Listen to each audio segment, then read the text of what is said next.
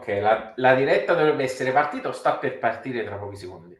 Quindi noi siamo in diretta e oggi parliamo di un gioco di ruolo che è stato creato in Italia, sviluppato in Italia e che però ha tutto il sapore internazionale dei grossi giochi di ruolo che si vede fare sempre all'estero.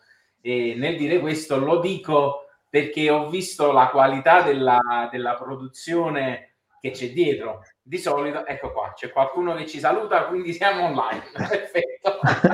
Io tutti e sempre saremo partiti perché non controllo la pagina, però finora non c'è successo niente di nuovo.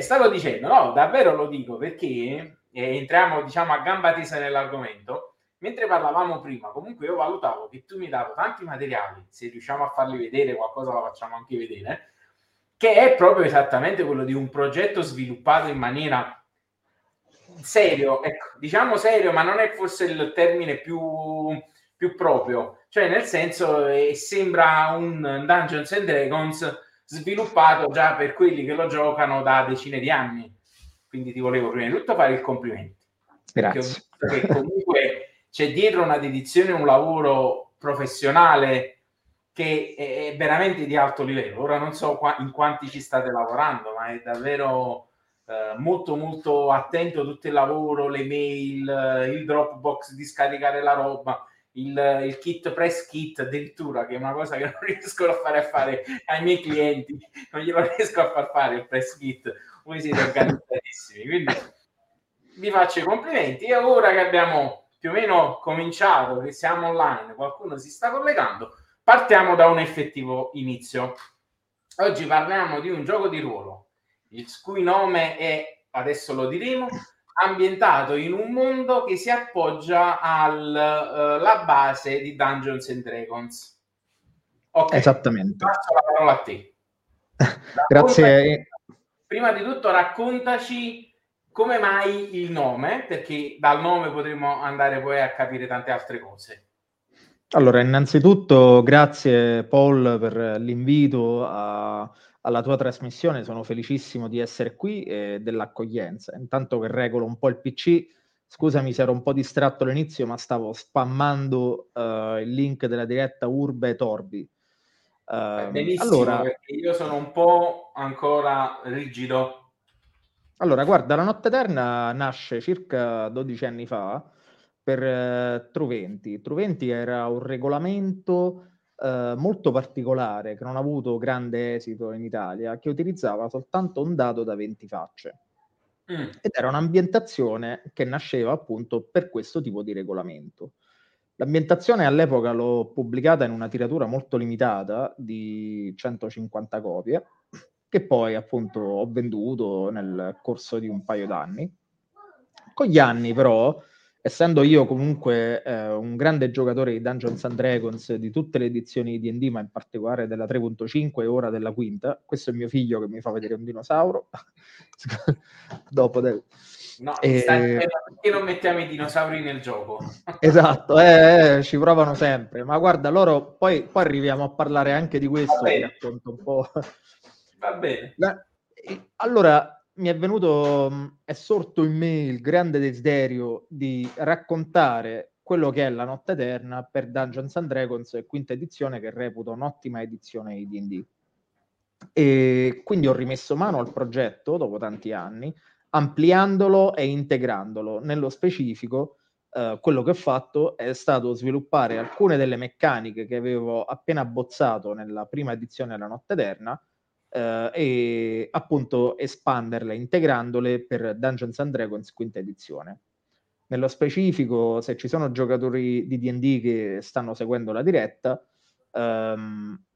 tra le meccaniche che abbiamo introdotto e che poi magari più tardi potremmo discutere più nel dettaglio, ci sono meccaniche come quella delle meteore, quindi nella Notte Eterna, allora, una premessa, la Notte Eterna è un mondo dove da 161 anni il sole ha smesso di sorgere perché gli dei sono in guerra tra loro e il dio della luce, Laon, è stato fatto prigioniero in una trama di tenebre. Prima di cedere all'oscurità, Laon è riuscito a sacrificare parte della sua luce e del suo calore donandolo alla luna, che da allora irradia luce e calore propri, mantenendo in vita questo mondo che è stato stravolto dalla scomparsa del sole. un'orda di vampiri e non morti ha invaso buona parte delle terre, nuove civiltà dal sottosuolo sono emerse sul mondo di superficie, colonizzandolo e creando nuovi regni, nuove nazioni, e chiaramente la vegetazione, l'antica fauna sono trasformate per adattarsi al nuovo mondo, a questo mondo senza luce solare. Detto questo, la guerra che gli dei stanno conducendo nel loro mondo, nel mondo di Rengaria, talvolta causa delle perturbazioni meteoriche che precipitano dalla dimensione dello spirito, dalla dimensione in cui vivono i dei, fino al mondo mortale. Queste precipitazioni sono delle meteore e altro non sono se non artefatti, ma anche angeli e demoni che lottano accanto alle loro divinità e che, colpite in maniera piuttosto brutale durante questa grande ed epica battaglia, precipitano sul mondo mortale.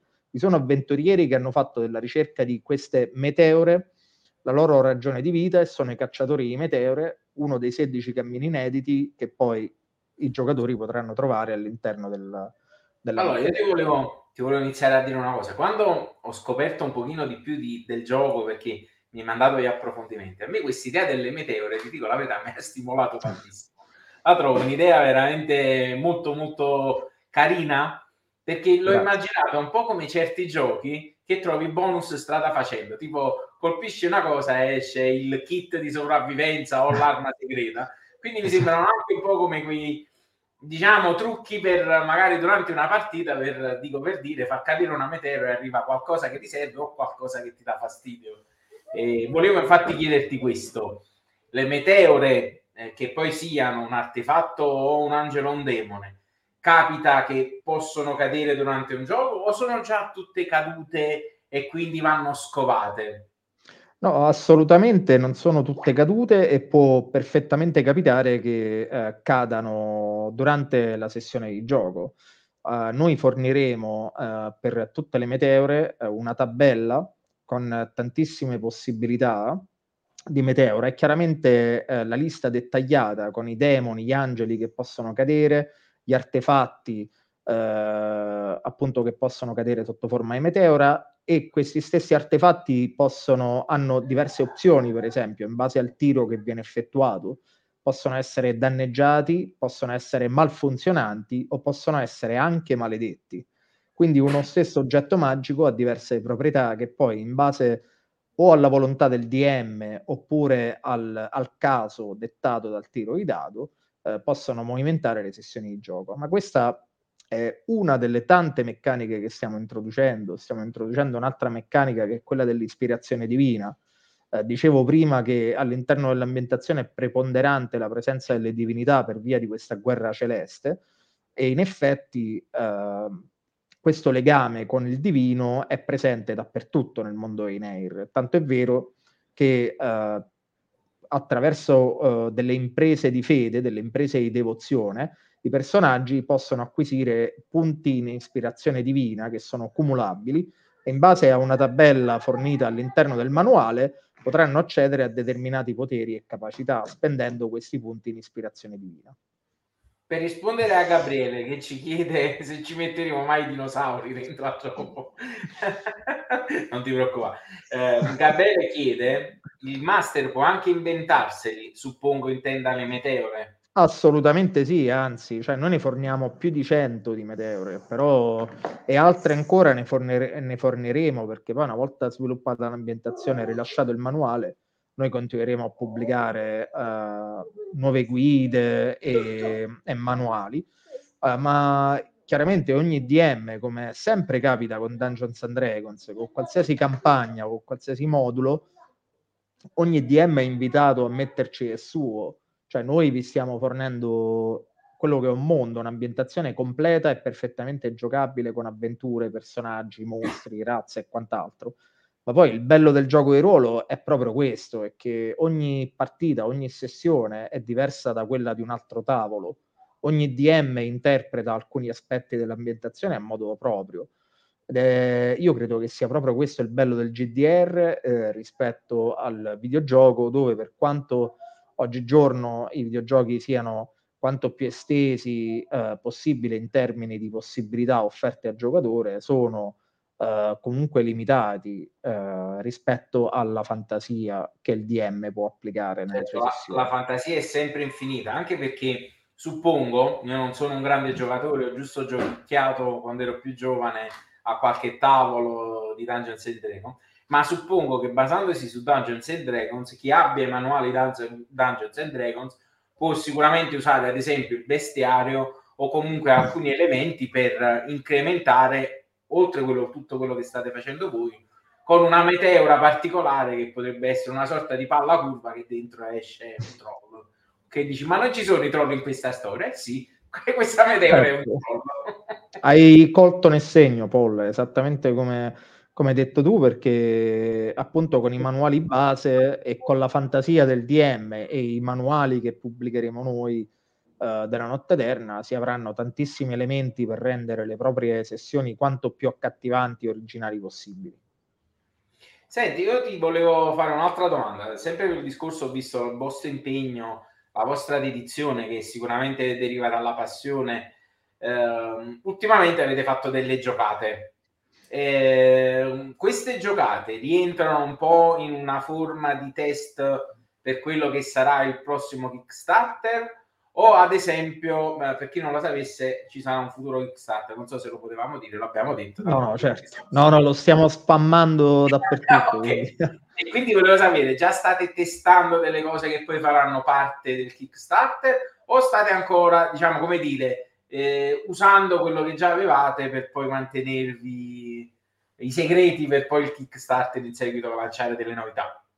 Guarda, il materiale per il manuale base, allora faccio una premessa, il manuale base è pronto, sono già 370-380 pagine di manuale, quindi un manuale in formato grande con nuove meccaniche di gioco, razze inedite, interi regni descritti nel dettaglio della storia leggendaria, storia vera, cronologia, addirittura in maniera maniacale, Paul, sono riportati per ciascun regno gli usi e costumi, le festività tipiche, i nomi tipici, l'architettura, la religione, insomma, il manuale può essere perfettamente giocato, ma può essere anche letto davvero come un grande romanzo e quindi iniziare ad ambientare delle storie all'interno di questo mondo. Ecco, il Ecco, link che stai intanto mostrando è la nostra pagina di accesso per scaricare la Quick Start gratuita. Per chi non lo sapesse, la Quick Start gratuita è una sorta di anticipazione di quello che verrà fornito all'interno dei successivi manuali, una piccolissima anticipazione, un assaggino. Il link è www.aleribelli.com/la-notte-eterna. Registrandovi alla newsletter, dove promettiamo di non spammare, mandiamo letteralmente una mail al mese con materiale di gioco inedito e gratuito. Registrandovi, dicevo, potrete scaricare gratuitamente la Quick Start Guide della Notte Eterna, che abbiamo pubblicato attualmente sia in italiano che in inglese. La Quick Start Guide, questa è l'edizione italiana, ok. che appunto è... Quella inglese invece è come, diciamo, la copertina, come questa qui che abbiamo appena mostrato, questa qui. Eccola qua. Esatto. Ti Che è volevo questa qua. chiedere una curiosità mia personale. La differenza di copertine è solo una differenza di edizioni o avete voluto proprio mantenere una differenza tra quella inglese e quella italiana? Guarda, Perché è una differenza di edizioni, perché la Quick Start Guide in lingua inglese è stata pubblicata successivamente a quella italiana. Quindi in effetti la copertina del manuale base sarà questa. ok, diciamo che la consideriamo la nuova. Esatto, la nuova, Ok. che riprende diversi elementi dell'ambientazione che sarebbe troppo lungo a descrivere nel dettaglio Cioè, perché sono tantissimi. infatti io l'ho letta, ovviamente l'ho letta un po' di corsa, però tu la chiami quick, ma secondo me già è tantissimo. Quindi nel senso c'è un'approfondita spiegazione quasi di tutto. Quello che può mancare credo sia tanti elementi come bestiario, però i dettagli generali ci sono, quindi chi volesse già cominciare a giocare e divertirsi c'ha veramente tutto, eccolo lì, c'ha Ma veramente tutto il materiale che gli serve. sai, noi abbiamo anche pubblicato un bestiario demo Sì. della Notte Eterna, dove sono inclusi già diversi mostri inediti dell'ambientazione che sono già perfettamente giocabili. Lo abbiamo fatto per dare anche lì un'anticipazione di quello che sarà il bestiario vero e proprio, dove pensa Paul abbiamo introdotto ben 2 nuove specie di draghi molto particolari e afferenti all'ambientazione, oltre chiaramente a demoni, angeli, mostri di grado sfida basso e grado sfida alto. Quindi ci sarà davvero, ci saranno mostri per tutti i gusti. Dicevo, abbiamo pubblicato questo bestiario demo per dare l'opportunità a tutti i DM e i giocatori che volessero cimentarsi nell'ambientazione La Notte Eterna per quinta edizione di iniziare da subito le proprie sessioni, perché con la Quick Start Guide il bestiario, gli Stargazer, che sono queste newsletter mensili dove forniamo materiale di gioco e narrativo gratuitamente con cadenza mensile, si hanno già tutti gli elementi per iniziare a giocare da subito. E per tornare a quella che era la tua domanda di partenza, e mi scuso per la lunga digressione che ho fatto. Ma quando mai? Ci abbiamo tutto il tempo, tanto questi che devono fare? Devono stare con noi fino a mezzanotte. Dicevo che noi sì, è vero, stiamo giocando su Twitch, ci trovate, ci chiamiamo La Notte Eterna. Ce l'ho, eccolo qui. Fantastico. Ecco, noi proprio ieri abbiamo giocato. Se date un'occhiata al nostro canale potete vedere tutte le scorse sessioni che abbiamo giocato. Proprio ieri ne abbiamo giocata una divertentissima. È stato davvero fantastico. A me, pensa, mi è venuto un crampo alla mascella per quanto ho riso.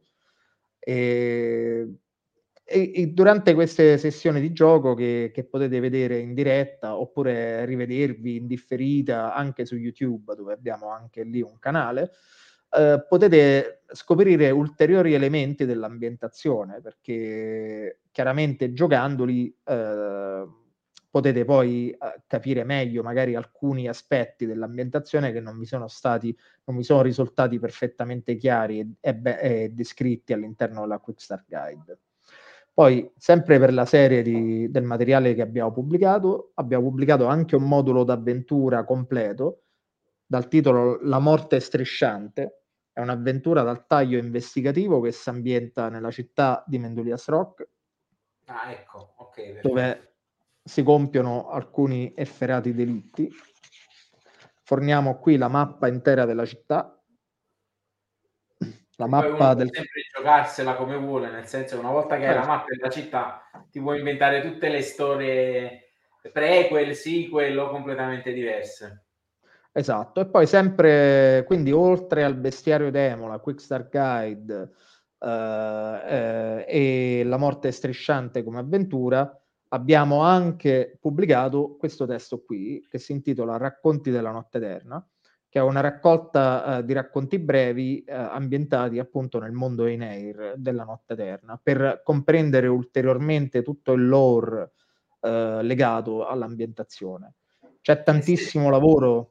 No, vai, continua, te lo dico dopo, te lo chiedo dopo, vai, stavi dicendo? Chiaramente c'è tantissimo lavoro dietro tutto questo che abbiamo fatto, perché puoi ben immaginare che tra disegnatori, sviluppatori e ambientazione stiamo parlando letteralmente di almeno 400-500 pagine scritte di gioco già pronte. Abbiamo ultimato quasi le illustrazioni per il manuale base e ci siamo portati molto avanti per il lavoro, con il lavoro in previsione del Kickstarter.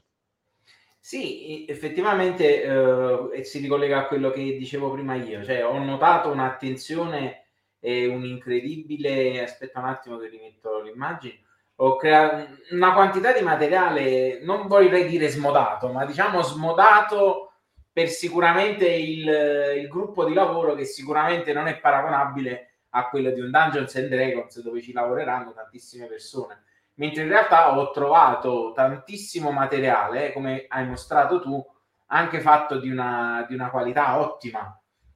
Sai, vabbè, ma adesso non voglio incensare te né parlare male di altri, però chi comincia magari ha dei manuali con dei disegni non proprio top, delle storie non proprio dettagliate, perché ovviamente, ma anche giustamente, agli inizi non si è in tanti, non si ha tanto tempo, quindi si fanno le cose per farle per passione, però magari non riescono a essere professionali come uno le immagina. Ma questo è proprio un prodotto vero e proprio finito, di altissima qualità, cioè è veramente Grazie chi Paul. volesse, no, figurati, la verità, io purtroppo non riesco a dire le bugie, se mi chiedevi di dirle non era vero, non l'avrei detto, perché non riesco, è più forte di me.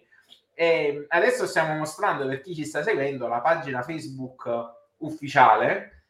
Tu mi hai invitato anche al gruppo e ti ringrazio, però diciamo questa è la pagina dalla quale le persone possono avere le informazioni quasi in tempo diretta del gioco, di tutto Tra quello che sta. l'altro, Dimmi. Paul, ho notato che ci stanno seguendo alcuni amici, Davide, che saluto con affetto, che è stato uno dei seguaci della Notte Eterna della prima ora. Pensa che Davide aveva il primo manuale che lui acquistò 12 anni fa presso il Lucca Comics and Games, fu quello della Notte Eterna per Truventi, casualmente trovato nello stand dell'editore dell'epoca.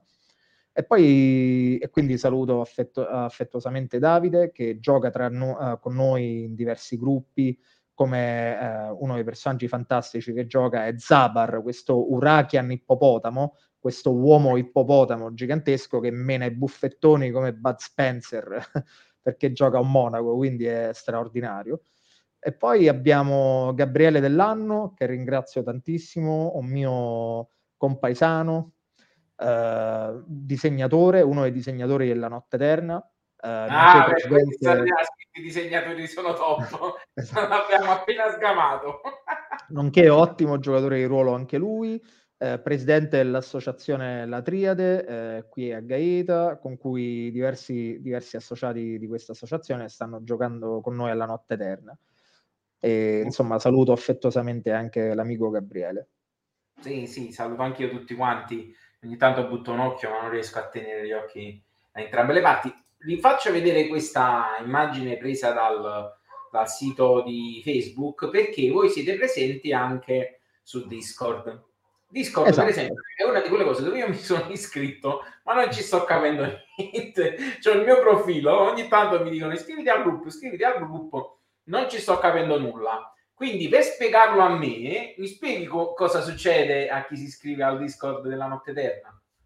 Guarda, il Discord, che cos'è Discord? Innanzitutto è un canale, è una piattaforma utilizzata moltissimo dai giocatori, sia dai gamers, cioè di videogiochi, quindi online o chiaramente online, videogiochi online, che dai giocatori di ruolo per collegarsi audio e video per le sessioni online. Queste piattaforme, tra cui lo stesso StreamYard che stiamo utilizzando adesso per questa diretta, hanno avuto un'autentica esplosione nel periodo pandemico per via del Covid, perché chiaramente con la quarantena, l'impossibilità di incontrarsi dal vivo, eccetera, eccetera, quello che è successo è che queste piattaforme che consentono riunioni virtuali hanno avuto un incremento strepitoso. Quindi sul canale Discord della Notte Eterna, nello specifico, è possibile trovare altri giocatori disposti che stanno cercando un gruppo con cui giocare a Notte Eterna e anche Dungeon Master interessati a masterare delle sessioni della Notte Eterna. Quindi diciamo è un luogo dove incontrare altri giocatori e DM che sono entrati nel tenebroso mondo di Neir e iniziare insieme delle sessioni.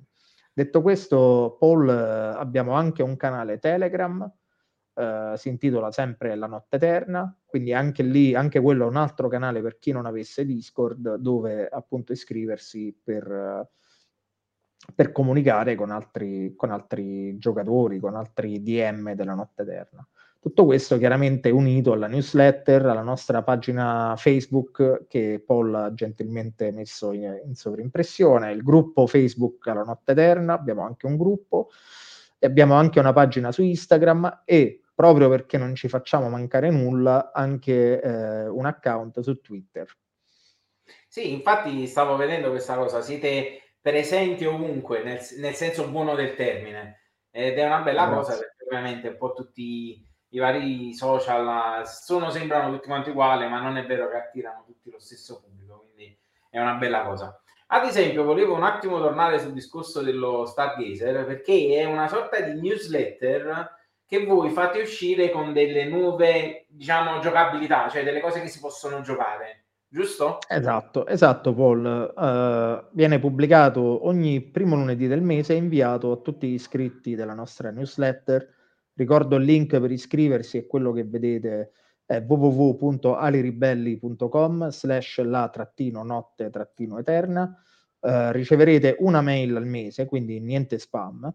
E questa newsletter è un vero e proprio PDF che potete scaricare sul vostro computer e addirittura stampare, nel quale trovate ulteriori elementi narrativi per aiutarvi a comprendere meglio il mondo della Notte Eterna, unitamente a materiale di gioco vero e proprio, quindi oggetti magici, schede di personaggi, nuovi mostri. Per esempio il numero 5 dello Stargazer aveva in sé una vera e propria avventura pronta, perfettamente giocabile, con le schede pregenerate di 4 personaggi, mostri inediti, l'intero dungeon descritto nei dettagli, cos'altro? Tutta la parte narrativa dell'avventura, quindi potete, scaricando quel numero di Stargazer, ci si poteva sedere al tavolo con gli amici e iniziare subito a giocare. Ok, allora quindi diciamo per riassumere, io profano che ho sentito queste belle chiacchiere e non ne capisco nulla, mi piace il gioco. Cosa devo comprare? In questo momento volendo nulla perché c'è il Quick Start Game che se mi interessa capire il mondo e magari già c'ho qualcosa di Dungeons and Dragons, posso tranquillamente fare le mie belle prove scaricandomi il manuale che si ottiene tramite l'iscrizione e anche qualche avventura che si ottiene dalla newsletter. Quindi tecnicamente Esattamente. chi vuole iniziare a vedere, prima ancora di scegliere se spendere o no soldi, può cominciare già in maniera totalmente gratuita a valutare se il gioco interessa, lo prende, che credo che sia già di per sé una cosa molto bella. Seconda battuta, il gioco mi piace, dove faccio l'acquisto? Allora, guarda, l'acquisto si fa Cioè allora, attualmente. Su Ali Ribelli, su Amazon, dove posso andare a comprare online ovviamente il materiale? Allora, guarda, attualmente, per chi si fosse collegato soltanto adesso, ripeto velocemente il materiale che è in vendita, che sarebbe questo libro, che sono racconti basati nel mondo della Notte Eterna, si intitola Racconti della Notte Eterna, sono dei racconti brevi che descrivono alcuni personaggi presenti nel mondo. Quella che vedete in copertina è Ombra Rossa, Sara O'Leary, un'umana assassina. E chiaramente ogni racconto è corredato dalla scheda completa del personaggio, quindi non solo il racconto, ma anche la scheda giocabile all'interno dell'ambientazione. C'è poi La morte strisciante, che è questo modulo d'avventura di taglio investigativo ambientato nella città di Mendulias Rock, che è la principale città dell'ambientazione della Notte Eterna, completa di mostri, oggetti magici, la parte narrativa e le bellissime illustrazioni realizzate da Martina Gianello. Ok. Insomma, il manuale è fatto con grande cura, come tutti i manuali pubblicati della Notte Eterna. E poi abbiamo questo bestiario demo. Questo, come vi dicevo, è un demo che contiene già i primi mostri della Notte Eterna. Sono circa una quarantina di mostri che potete portare in tutte le vostre campagne legate all'ambientazione. E poi, per chi non si accontentasse di scaricare il PDF della Quick Start Guide, può addirittura acquistare il manualetto a colori, che è ordinabile in qualsiasi fumetteria, libreria oppure online, come Che tutti i è lo nostri. stesso, per ora è lo stesso di quello scaricabile, giusto? Esattamente, è lo Però stesso di quello scaricabile. chi lo vuole cartaceo per collezione o comunque per comodità lo può ordinare. Io adesso mostro la pagina che tu hai appena finito di dire, diciamo tutte queste cose che si possono acquistare momentaneamente, perché poi adesso parliamo anche del Kickstart, le possono trovare semplicemente andando sul sito Ali Ribelli, scusami, Ali Ribelli Edizioni, sì, ho detto bene, o credo Esatto. anche su Amazon per chi abbia abbonamenti o si trovi a fare acquisti su Amazon, giusto? Esatto, esattamente, sì. Ok. Esatto. Mentre ora passiamo a Kickstarter, perché credo che con l'avvento di quello che farete ci sarà altro materiale. Io ho switchato tra le varie pagine e le varie cose e ho visto che state anche pensando alle statuine, le classiche figure da fare, non i Sì, dinosauri che certo. abbiamo visto prima. Esattamente, guarda, io adesso non le ho qui a portata di mano perché noi nelle fiere portiamo anche i prototipi dei vari gadget che presenteremo durante il Kickstarter. Qui ne mostro qualcuno, per esempio, questi sono i bellissimi dadi che noi presenteremo durante il Kickstarter che riprendono varie tematiche dell'ambientazione, tra cui la tematica angelica, della guerra celeste tra le divinità, il misticismo che pervade l'ambientazione. C'è poi questa bellissima scatola in legno realizzata a mano che conterrà il manuale, i dadi e il set di miniature. Pensate che abbiamo pensato a tutto. La scatola arriva in un plico sigillato con la cera lacca. Pensate un po'. Bellissimo. Poi i pezzi della scatola saranno a incastro, quindi facilmente montabili. Insomma, veramente i collezionisti andranno a nozze. E queste sono le miniature che faranno parte del manuale. Questo invece è il pupazzo diabolico che proprio per i fan più sfegatati riprende uno dei mostri della Notte Eterna che trovate già all'interno del manuale demo. Insomma, avremo tantissime cose. Poi chiaramente ci sarà il manuale base, il bestiario completo, ci saranno altri stretch goal, altre cosine, insomma, ci saranno tante sorprese interessanti. Siete già, diciamo, strutturati per affrontarlo, nel senso avete già pensato gli Sì, stretch allora goal. noi lo lanceremo nel 2022, credo verso la fine del 2022. Ci stiamo preparando, ci stiamo lavorando da ormai un annetto a questo Kickstarter. Attualmente stiamo lavorando per continuare a far conoscere l'ambientazione al pubblico più ampio possibile. E chiaramente siamo in fase, stiamo ultimando le ultime cosine, però abbiamo già i contatti con i fornitori, con i manuali praticamente pronti, quindi direi siamo a ottimo punto. Quindi, diciamo, manca soltanto l'ultimo miglio, come si suol dire, Esatto. per lanciarlo. Paul, Dimmi. io ho letto una cosa che tu avevi condiviso sulla tua pagina riguardo il Kickstarter, perché io ti seguo da un Ti pochino. ringrazio. No, di che, anzi, era molto interessante quello che avevi riportato. E Kickstarter, il crowdfunding, appunto, non è questo regno magico, questo paese dei balocchi che molti si aspettano. È davvero difficile là fuori avere un buon riscontro. Tutto quello che si può fare è cercare di lavorare al meglio delle proprie possibilità per riuscire. Ehm, Alla fine è questione di numeri, no? E di Sì. raggiungere un determinato tipo di pubblico e farlo in un certo modo. E Guarda, no, no, dimmi, finisci prima tu, dai. noi con la massima umiltà possibile stiamo facendo appunto l'impossibile per arrivarci pronti e per presentare qualcosa effettivamente di innovativo e di entusiasmante, perché poi alla fine della fiera quello che si prova a fare è presentare qualcosa che sia davvero bello, che sia divertente giocare, che non sia l'ennesimo prodotto fatto tanto per mettersi in tasca qualche soldo che poi alla fine non te li metti mai in tasca, perché parliamoci francamente, questo per noi è più che una passione, è qualcosa che davvero ci diverte tantissimo e che amiamo fare.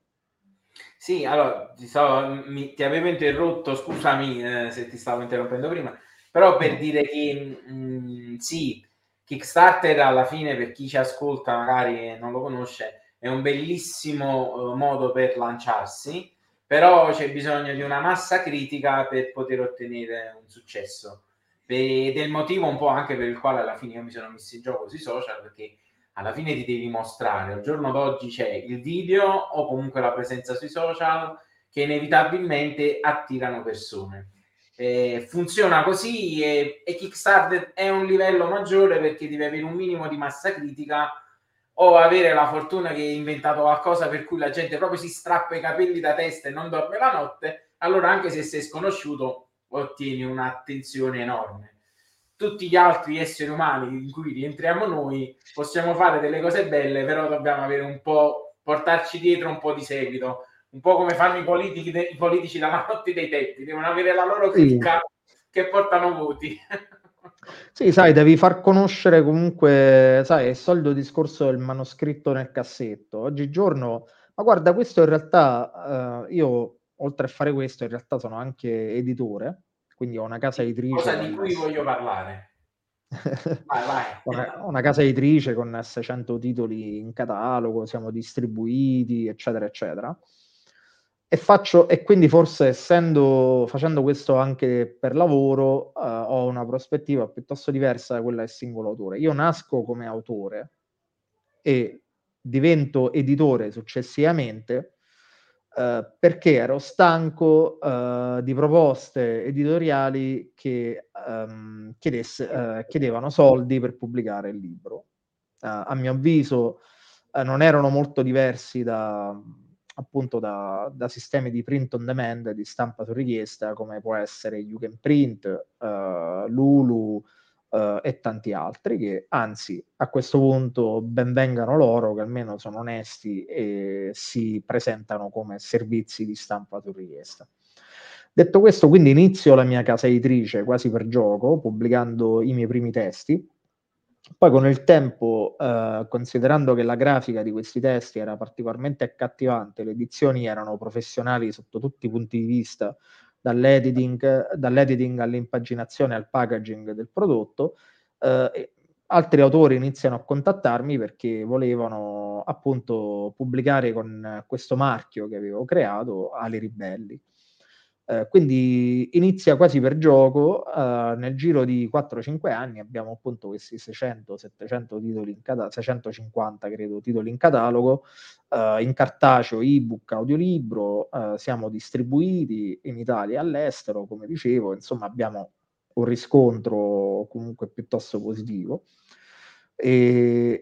E da questa consapevolezza comunque delle difficoltà legate al mercato editoriale nasce anche la consapevolezza di dover lavorare sodo per presentare la Notte Eterna al grande pubblico. Ma questo, Paul, avveniva già nell'Ottocento con i feuilleton dei romanzieri francesi, che si stampavano a proprie spese e a proprio rischio questi manoscritti, questi testi, e visitavano i vari salotti bene, i salotti dove si faceva cultura, dove si parlava di letteratura, per propinare, per proporre questi loro romanzi a, appunto ai lettori forti, sai, alle persone che all'epoca leggevano, quindi l'alta borghesia, l'aristocrazia, eccetera. Mi viene da fare una battuta. Siamo passati dal porta al social al social. Cioè andiamo a bussare ai profili e ciao, ti interessa? È Sì, cambiato poco. sebbene, beh, sì, è vero, guarda, è La strategia è importantissimo. quella.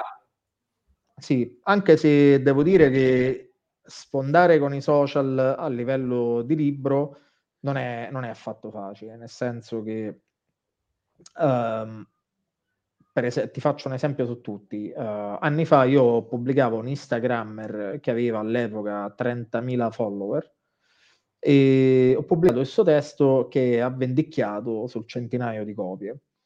Adesso questo Instagrammer ha qualcosa come 400.000 follower oggi, su Instagram, e ha pubblicato con un medio editore italiano, medio grande editore italiano, abbastanza, scusami, editore internazionale che però è presente anche in Italia.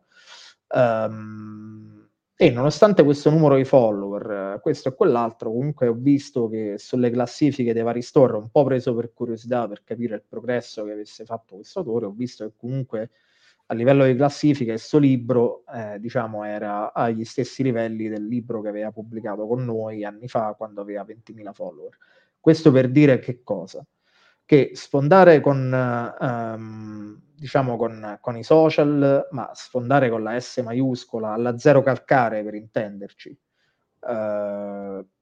richiede tanto talento, idee che piacciono, che tirano, quindi insomma devi avere proprio un certo esito. E poi, se si può dire in diretta, ci vuole anche quella botta di che non guasta mai, perché comunque sui social c'è tanto che merita, ci sono tanti lavori belli, tanti autori interessanti. È tutta una combinazione di cose, di astri che si allineano e non c'è niente Io da fare. credo che nel mio caso, cioè essere presente sui social è un modo di presentarsi. Tu, diciamo, in qualche modo mi dai conferma del mio pensiero. Poi se devi scrivere un libro, io non so di chi parli, non so come il libro, però deve essere un libro che possa interessare e piacere, perché sennò puoi avere anche 4 milioni di follower, ma se i tuoi follower ti seguono perché fai le sfide o le cose e poi te ne esci col romanzo, probabilmente diranno sì, ma quando la fai la prossima sfida su YouTube? Cioè, un po' avere, io non so di No, chi no, stai certo. parlando, però diciamo un po' avere una No, coerenza guarda, e il profilo di cui ti ho parlato era una era in persona che linea. comunque scriveva, no, era una persona che comunque scriveva su Instagram, quindi no, secondo me è anche un po' al di là dei social, di queste iniziative che sono validissime, secondo me può aiutare anche la presenza, innanzitutto il proporsi anche, lo so che starò per dire un'eresia in tempi di Covid, in tempi in cui ormai ci siamo abituati anche molto al vivere da remoto, però a volte sai, organizzare una presentazione dal vivo, metterci la faccia in presenza proprio, quindi incontrare i lettori, è difficilissimo, perché quando sei un piccolo autore nessuno ti aiuta a organizzare le presentazioni, nessuno ti aiuta a fare quel passo iniziale.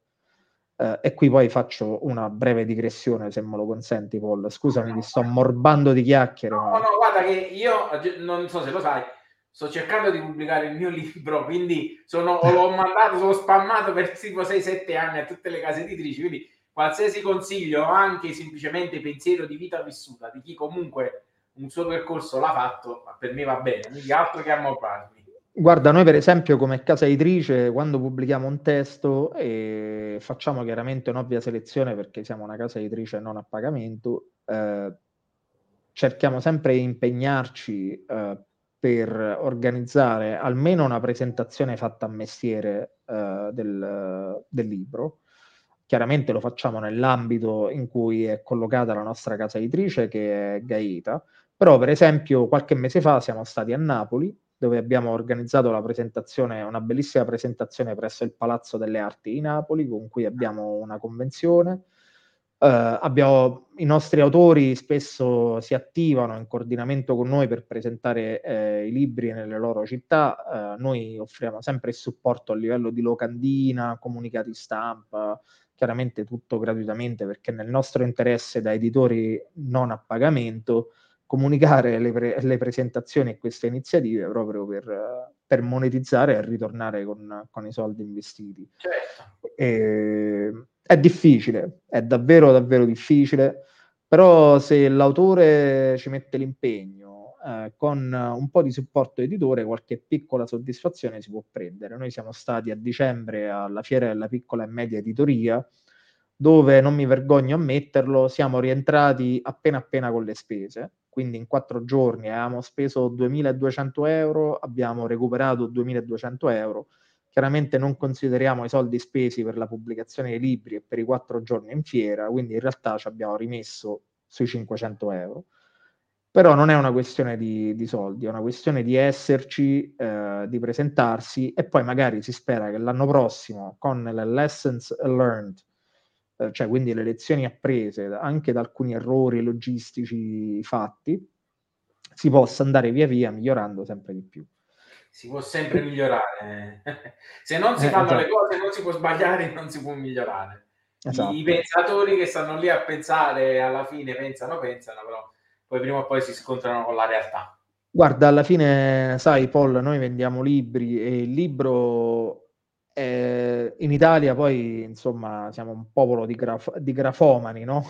Scriviamo, cioè io Scrive sfido tanto, chiunque ad entrare in un pub o in un ristorante a chiedere ad alta voce, alzi la mano chi ha scritto o pubblicato un libro, cioè vedrai almeno 2 o 3 persone sollevare la mano in alto, insomma, sei stato per buono 2 o 3 persone. Quindi questo per dire che la concorrenza è tantissima, non neghiamolo, cioè la concorrenza è davvero tanta e uno fa il possibile per creare. È meglio dedicarsi a lungo su un unico progetto, che può essere il progetto della vita, come quello che è stato per Tomasi di Lampedusa e il Gattopardo, e fare una cosa ma fatta insomma bene, eccetera, eccetera, che farne tante, disseminarle qua e là, senza dedicarsi con la dovuta attenzione alla promozione di un particolare testo. Certo, no, ti capisco, ti credo, soprattutto ti credo. Senti, visto che stiamo parlando della casa editrice, voi prevedete la possibilità che la gente possa inviarvi dei manoscritti o fate su segnalazione di altri? No, noi Come li trovate i accettiamo, nuovi?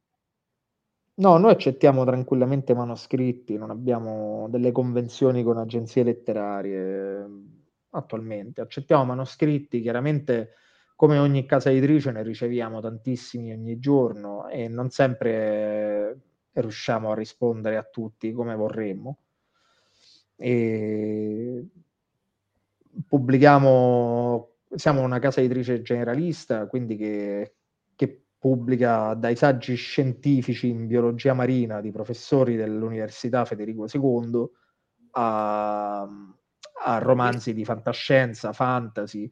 Per esempio abbiamo pubblicato quest'anno una raccolta molto bella, una raccolta di racconti fantascientifici che annovera, pensate, alcuni vincitori del premio Urania e Vigetti. La raccolta si intitola Il fiore della quintessenza. Annovera autori come Donato Altomare, La Repetto, Gastaldi e altri, solo per citarne alcuni. Abbiamo poi pubblicato racconti sullo stile, romanzi sullo stile di Hunger Games, quindi romanzi per ragazzi come Profanatori, quello che vedete a sinistra. Ok, stava lì, scusa. No, figurati. No, ma insomma, questo giusto per, se vi va, date No. una spulciata al nostro sito internet. Cerchiamo davvero come vedete, è disponibile sia in cartaceo che in ebook, è disponibile l'acquisto con la carta del docente, insomma. Cerchiamo Insomma, davvero di... c'è di tutto, perché poi il catalogo vostro l'ho un po' guardato. Ad esempio, mi ha colpito Streghe, che credo sia una delle ultime uscite. Amabili streghe, sì. Amabili Streghe. Perché mi Quello è ricorda proprio il Amabili libro... Resti, perché gli Amabili Resti è un film bellissimo, che ho visto il film, che però è inquietante, quindi mi è rimasto dentro per quanto è inquietante e quanto comunque è una bella storia. Quindi quando ho letto Amabili Streghe ho fatto no, Amabili Resti. Erano anni sì, lo conosco, lo conosco. Erano anni che non pensavo a quel film, adesso me lo passano altri No! anni. La scena finale proprio, vabbè, non spoileriamo a chi se lo vuole andare a vedere. Lenta ma da cardo e palma proprio alla fine. Esatto. No, Amabili streghe è un saggio su due grandi artiste del surrealismo, Leonora Carrington e Remedios Varo.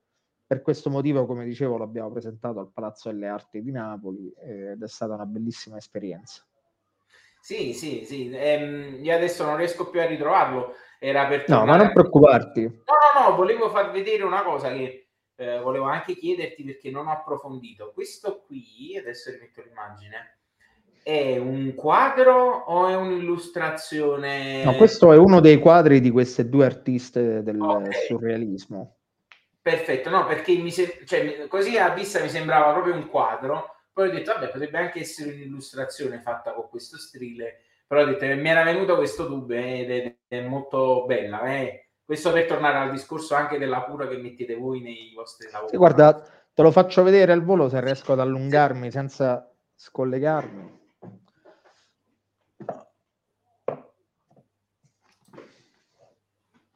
Non fare caso ai disegnini per bambini che ci sono dentro. Non ti preoccupare.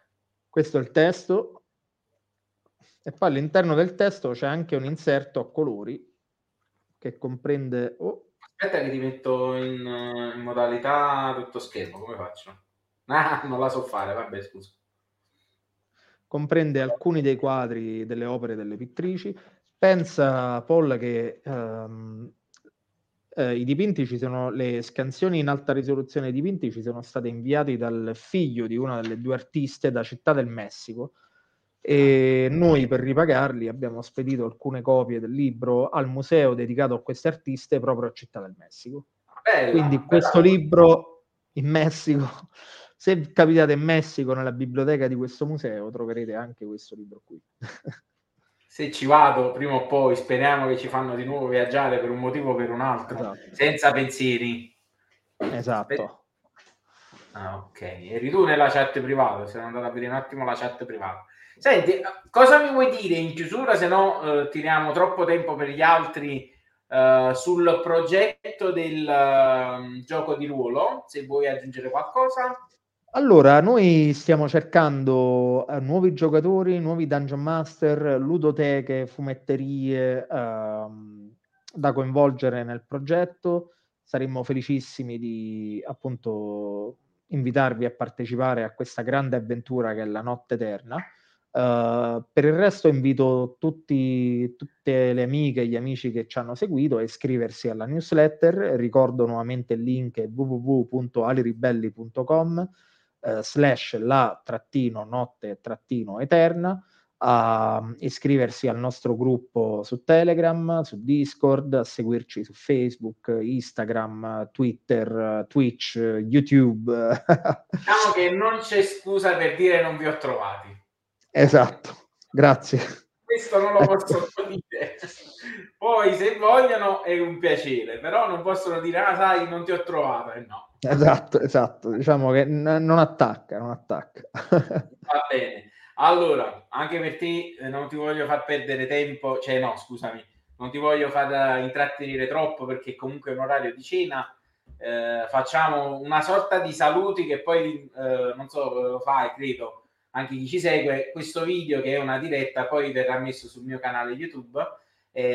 Ovviamente io spezzo le domande dall'intervista in modo che vengano due video differenti e magari uno può far sorgere la voglia di vedere l'altro. Quindi diciamo che ufficialmente chiudiamo questa bella chiacchierata che mi ha fatto molto piacere fare con te. Tra poco passiamo alle domande e quindi diciamo salutiamo tutti quelli che vedranno il video su YouTube. Gli ricordo che se sono interessati a guardare anche le frequently tramite question, che sono una sorta di 50 domande, non sempre 50, vediamo un po' quante ne riusciamo a fare, che servono per scoprire di più la persona oltre che il suo lavoro. Quindi ci sono varie domande, se la cosa vi incuriosisce le troverete sul sito di YouTube dopo qualche giorno che verrà messo online l'intervista.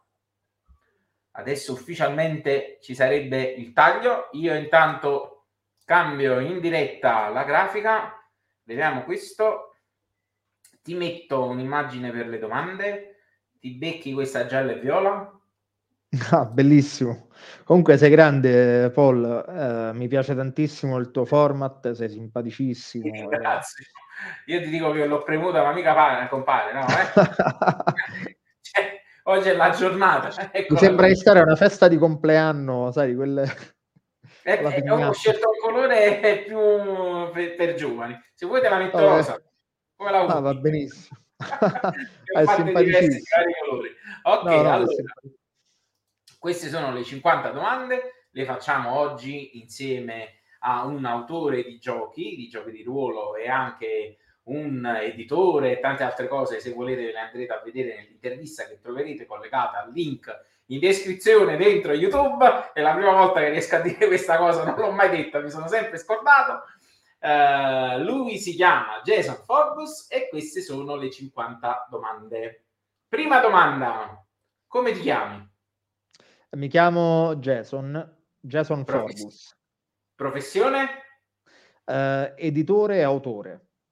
Il gioco di ruolo che hai creato, come si chiama? La Notte Eterna per quinta edizione. Di che genere è? Epic Fantasy. Ok, a chi consigli il tuo gioco di ruolo? A tutti i giocatori di Dungeons and Dragons e a tutte le persone che amano il fantasy. E ora entriamo un po' più nel vivo. Sei un personaggio del tuo gioco di ruolo. Quale personaggio e perché? Allora, giocherei sicuramente un mago Willoy chiamato Ethan, Ethan era un mago da guerra impegnato in una campagna militare sul continente, quindi lontano dal suo regno arcipelago. Durante una battaglia soffre a seguito di un'esplosione di stress post-traumatico, quindi scappa dal campo da battaglia e diventa in effetti un disertore, dandosi successivamente all'alcolismo e divenendo suo malgrado barzelletta di se stesso. Ok, adesso se potessi vivere in un libro, quale sarebbe? Sicuramente Terra Mare di Ursula Le Guin, la grande scrittrice, personalmente mio scrittore preferito, scrittrice grandiosa, splendida, sublime. Ok, un film che hai amato? Un film che ho amato e che può far storcere qualche naso è Donnie Darko. Ok. Invece un libro che hai odiato? Un libro che ho odiato, oddio, questo per me non riesco a rispondere a questa domanda, non riesco a Ma non odiare i ce ne libri. sono. Io ne ho odiato uno, ma veramente l'unico che non sono mai riuscito a leggere, ma lasciamo stare. L'ultima Fammelo canzone che dire. hai canticchiato. L'ultima canzone che ho? Che hai canticchiato. Che ho canticchiato. Oddio, io canticchio tutti i giorni, tutto il giorno. Aspetta che devo rifletterci per un attimo esattamente sull'ultima canzone. Ho una che Forse canticchio spesso, non ti preoccupare. Tuesday dei Mm. Leonard Skinner. Ok, perfetto. Allora, quando lavori ascolti musica? Sì, soprattutto quando scrivo La Notte Eterna. Ok. Quale genere musicale non sopporti? Sicuramente la musica pop di Sanremo. Hai una cover band, di quale gruppo sarebbe? Led Zeppelin. Mm. Hai mai fatto a botte? Purtroppo sì. Già. Per cosa ti batteresti fino a rischiare la vita? Che domanda? Beh, sicuramente per l'incolumità di persone che mi stanno a cuore. Per cosa invece non litigheresti mai? Non litigherei mai non litigherei mai su sciocchezze come può essere tante sciocchezze, tante cose di tutti i giorni che davvero quando vedo che c'è una persona tossica cerco sempre di evitarla. Sapete, tutte quelle piccole cose che rendono una relazione Sì. anche di amicizia tossica, no? Sì. Quindi non sei il tipo che litiga per il parcheggio se uno te lo ruba. Dipende. Io mi Guarda, riprometto sempre di non arrabbiarmi, però per lo più mi arrabbio. guarda, dipende sempre dal contesto. Dipende Certo, sempre dal è contesto. da giornata, perché a volte la prendi a Bravo, ridere e a volte la prendi a male. esatto, sì. Cibo, meglio quello fast o quello slow? Slow.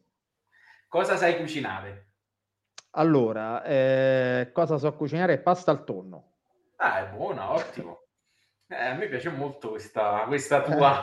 Verrò prima o anni. poi a iniziarmi. Un primo a cui non sai dire di no, non vale pasta al tonno. Allora, un primo a cui non so, sicuramente spaghetti con le vongole. Ottimo. A tavola birra o vino? Birra, La mattina caffè o tè? caffè. Ok. Fumetti Marvel o manga? Nessuno di tutti e due, forse. Più graphic novel indipendenti, qualcosa di veramente interessante. Anche se dovessi optare tra i due, sicuramente manga più che Marvel. Ok. A questo punto la domanda successiva è Superman o Superman? Sai chi è? Superman. Sì. Sei un personaggio dei... Scusami, sei un personaggio dei fumetti e il tuo cane qual è? Spank o Bolt? Penso Bolt. Ok. Hai mai dormito con animali di pezza? Sì, certo. Ok, se gli animali potessero parlare, quale sarebbe l'animale più rude? L'animale più rude penso potrebbe essere il gabbiano. È vero, ti ho ragione. Hai mai fatto attivismo ambientale? Sì. Ok. Inquinamento, secondo te, quali sono i problemi più grandi che dovremmo cercare di risolvere? Sono tantissimi i problemi da risolvere. Nell'immediato penso all'inquinamento di tipo chimico con le sostanze che vengono riversate ai corsi d'acqua in mare, quindi le sostanze che vengono utilizzate in maniera massiccia per l'agricoltura, l'inquinamento dei fiumi che poi appunto si riversano in mare e che poi ritornano sulla terra sotto varie forme. Oggigiorno mangiare pesce, per esempio, è diventata una cosa pericolosissima per via. Noi qui nel Golfo di Gaeta ci sono studi che attestano come il nostro mare abbiamo un'altissima presenza di metalli pesanti, tra cui dovuta anche alla presenza della centrale nucleare del Garigliano che come fu aperta fu chiusa, che fu costruita in una zona dove non andava costruita chiaramente, perché esondando il fiume Garigliano si è portato nel fiume e quindi nel mare tantissimi metalli pesanti che ancora oggi avvelenano consumatori abituali di pesce. Purtroppo queste sono cose che non si possono dire molto spesso perché chiaramente poi danneggeresti un'intera filiera agroalimentare. Ti capisco, sai, io sono stato per tanti anni, lo sono ancora, anche se un pochino di meno, attivista ambientale di un'associazione, si chiama Sea Shepherd, che si occupa proprio della protezione del mare. Ho fatto attività di volontariato anche in altre associazioni. Sì, il mare le persone pensano che sia pulito, ma in realtà è molto più sporco della terra. Sta messo molto più male della terra con i sacchetti, che uno vede i sacchetti e dice, è sporco. Purtroppo il mare sta messo peggio. Cosa rinunceresti per ridurre l'impatto ambientale? A cosa rinuncerei? A cosa rinuncerei? Sicuramente rinuncerei a viaggiare in automobile spesso come faccio, sebbene io prenda l'automobile letteralmente una, se no 2 volte a settimana e mi Ah, sposti prevalentemente a piedi. certo. Come pensi che sarà il mondo tra 30 anni? Il mondo tra 30 anni è una bella incognita, ogni previsione può saltare, insomma, è fallace. Io credo che il mondo che mi spaventa è il mondo del pensiero unico, è il mondo dove, diciamo, va affermandosi un determinato tipo di pensiero e dove affermare altri pensieri venga stigmatizzato in una maniera che oggi è soltanto superficiale, stiamo soltanto riscontrando le prime avvisaglie di questa stigma, ma che in futuro potrà essere, a mio avviso, anche perseguita per legge. Mi spaventa il mondo del pensiero unico, qualsiasi esso sia, che sia un mondo liberale, dittatoriale e via discorrendo. Io credo che nella pluralità delle voci e dei pensieri l'avventura umana possa realmente progredire attraverso il confronto, a volte anche lo scontro.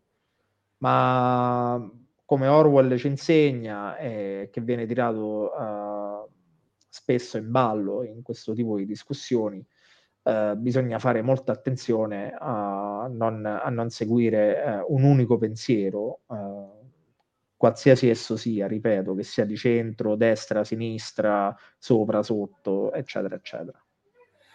Bel pensiero. Da qui passiamo a cose più leggere. Il 5G ci ucciderà tutti. Il 5G, guarda, lo sai, devo ammettere la mia colpa, non mi sono mai interessato tanto, ma c'è già il 5G attivo, credo, in diverse città Sì, hanno d'Italia. montato già qualche prima antenna, ma la domanda era più che altro per passare alla successiva. Ti sei mai fatto leggere la mano? Sì, sì, me la sono fatta leggere come, sì. Non hai ricordo che cosa mi abbia detto perché non mi ha impressionato particolarmente quello che mi aveva detto. Quindi la successiva domanda è: credi nell'astrologia e negli oroscopi? Non ci riesco. Quindi è stata una lettura per gioco. Sì, sì, per gioco da ragazzo. Io non ci riesco, purtroppo sono un uomo troppo calato nel mio tempo. ho forte difficoltà, non mi definisco per esempio ateo, ma nemmeno credente in nessuna religione. Sono un grande appassionato di tutte le mitologie. Credo che il mistero dell'esistenza sia troppo grande da essere colto in una maniera o nell'altra, sia dall'ateismo che dalla religione ortodossa o qualsiasi forma di spiritualità. Credo davvero che tutto quello che possiamo fare è vivere al meglio delle nostre possibilità come esseri umani, cercando di essere giusti, misericordiosi, degni e migliori di quello che siamo. Ottimo, veramente delle riflessioni profonde. Queste sono domande per scherzare. Mi stai Lo so, facendo... non ce la faccio, io sono pesante, No, Paul. allora adesso scherzo io. Vedi un fantasma e lui vede te. Cosa fai? Non dire i fantasmi non Vabbè, esistono. allora, io penso che se non mi viene un colpo di cuore dopo... No, in realtà io, vedi, sono un uomo del mio tempo, quindi sono pieno di contraddizioni. Cioè, a me i fantasmi fanno paura. Cioè, sono una delle poche cose, i film e l'orrore, che proprio non riesco a guardare, mi fanno davvero paura. E non so perché. È una cosa, il pensiero che ci sia qualcuno, insomma, mi fa paura. E se vedessi un fantasma, se non muoio subito di attacco di cuore, perché immagino potrebbe capitare, insomma, che io muoia all'istante per colpo di cuore, penso che scapperei con tutta la velocità che mi consentono le mie gambe. E adesso mi ricollego a quando hai fatto la descrizione del personaggio che interpreteresti nel tuo gioco di ruolo. Lui vede un fantasma. Cosa fa? No, lui vede un fantasma, poiché lui ha qualche problemino con l'alcol, penso che come prima cosa penserebbe trattarsi di una travegola causata dagli alcolici. Ok, hai trovato la macchina del tempo, sta lì a Gaeta. Puoi fare solo un viaggio, vai avanti o indietro? Allora, posso fare solo un viaggio avanti e indietro? Sì, poi torni Eh, a casa, ovviamente, puoi fare solo un viaggio. credo che andrei nel futuro. Ok. Nel futuro, tra 200 anni, nemmeno troppo lontano nel tempo. Mica è poco, 200 anni. Chissà se ci Sì, sì, trovi. no. Chissà No, se no, ma stiamo ancora lì. sì, sì, no, giusto per capire un po', ma anche per capire, adesso qui entra un po' in gioco la vanità dello scrittore, no? Perché a volte penso, ma tra 200 anni di tutte queste cose che ho scritto, che ho fatto, ma ci sarà ancora qualcosa? Ci sarà una statua a Gaeta, è qui che è No, nato. no, una traccia, fosse anche una citazione da qualche parte, cioè una traccia, perché davvero non... una Certo, curiosità. ti capisco. Allora, cosa ti piace fare per divertirti quando non lavori? Che cosa mi piace fare per divertirmi quando non lavoro? Innanzitutto io sono un grande amante delle passeggiate nei boschi, passeggiate molto comode. Io sono un po' come un hobbit. Mi piace la vita tranquilla. E poi da quando mi sono sposato mi piace una vita ancora più tranquilla. Quindi mi piace passeggiare, mi diverto passeggiando, mi diverto guardando qualche documentario storico, guardando delle sessioni di altri gruppi di D&D, mi diverto tantissimo chiaramente a giocare a D&D, eh, insomma la convivialità. Ok. Un consiglio che pensi tutti dovrebbero ricevere? Un consiglio che tutti dovrebbero ricevere è il buon proverbio della nonna, pensate alla salute e alla serenità. Se potessi dire qualcosa al te stesso di 15 anni, quale sarebbe? Credici un po' di più, concentrati un pochino di più, ecco, concentrati un pochino di più su quello che realmente ami fare e su come ottenerlo e non incolpare nessuno al di fuori di te se non riesci ad ottenere quello che stai perseguendo. Il tuo miglior difetto? Il mio miglior difetto è l'essere a volte assillante nelle richieste. L'ultima volta che ti sei stupito? L'ultima volta che mi sono stupito è capitato un bel po' di tempo fa. Sicuramente mi ha stupito un po' la pandemia Covid, perché è qualcosa che non mi aspettavo. Certo, uno non si aspetta. Il viaggio che ti ha portato più lontano. Il viaggio che mi ha portato più lontano, credo sia stato quello fatto in Kenya per lavoro qualche anno fa. Ah, bello. Posso chiederti qualche lavoro?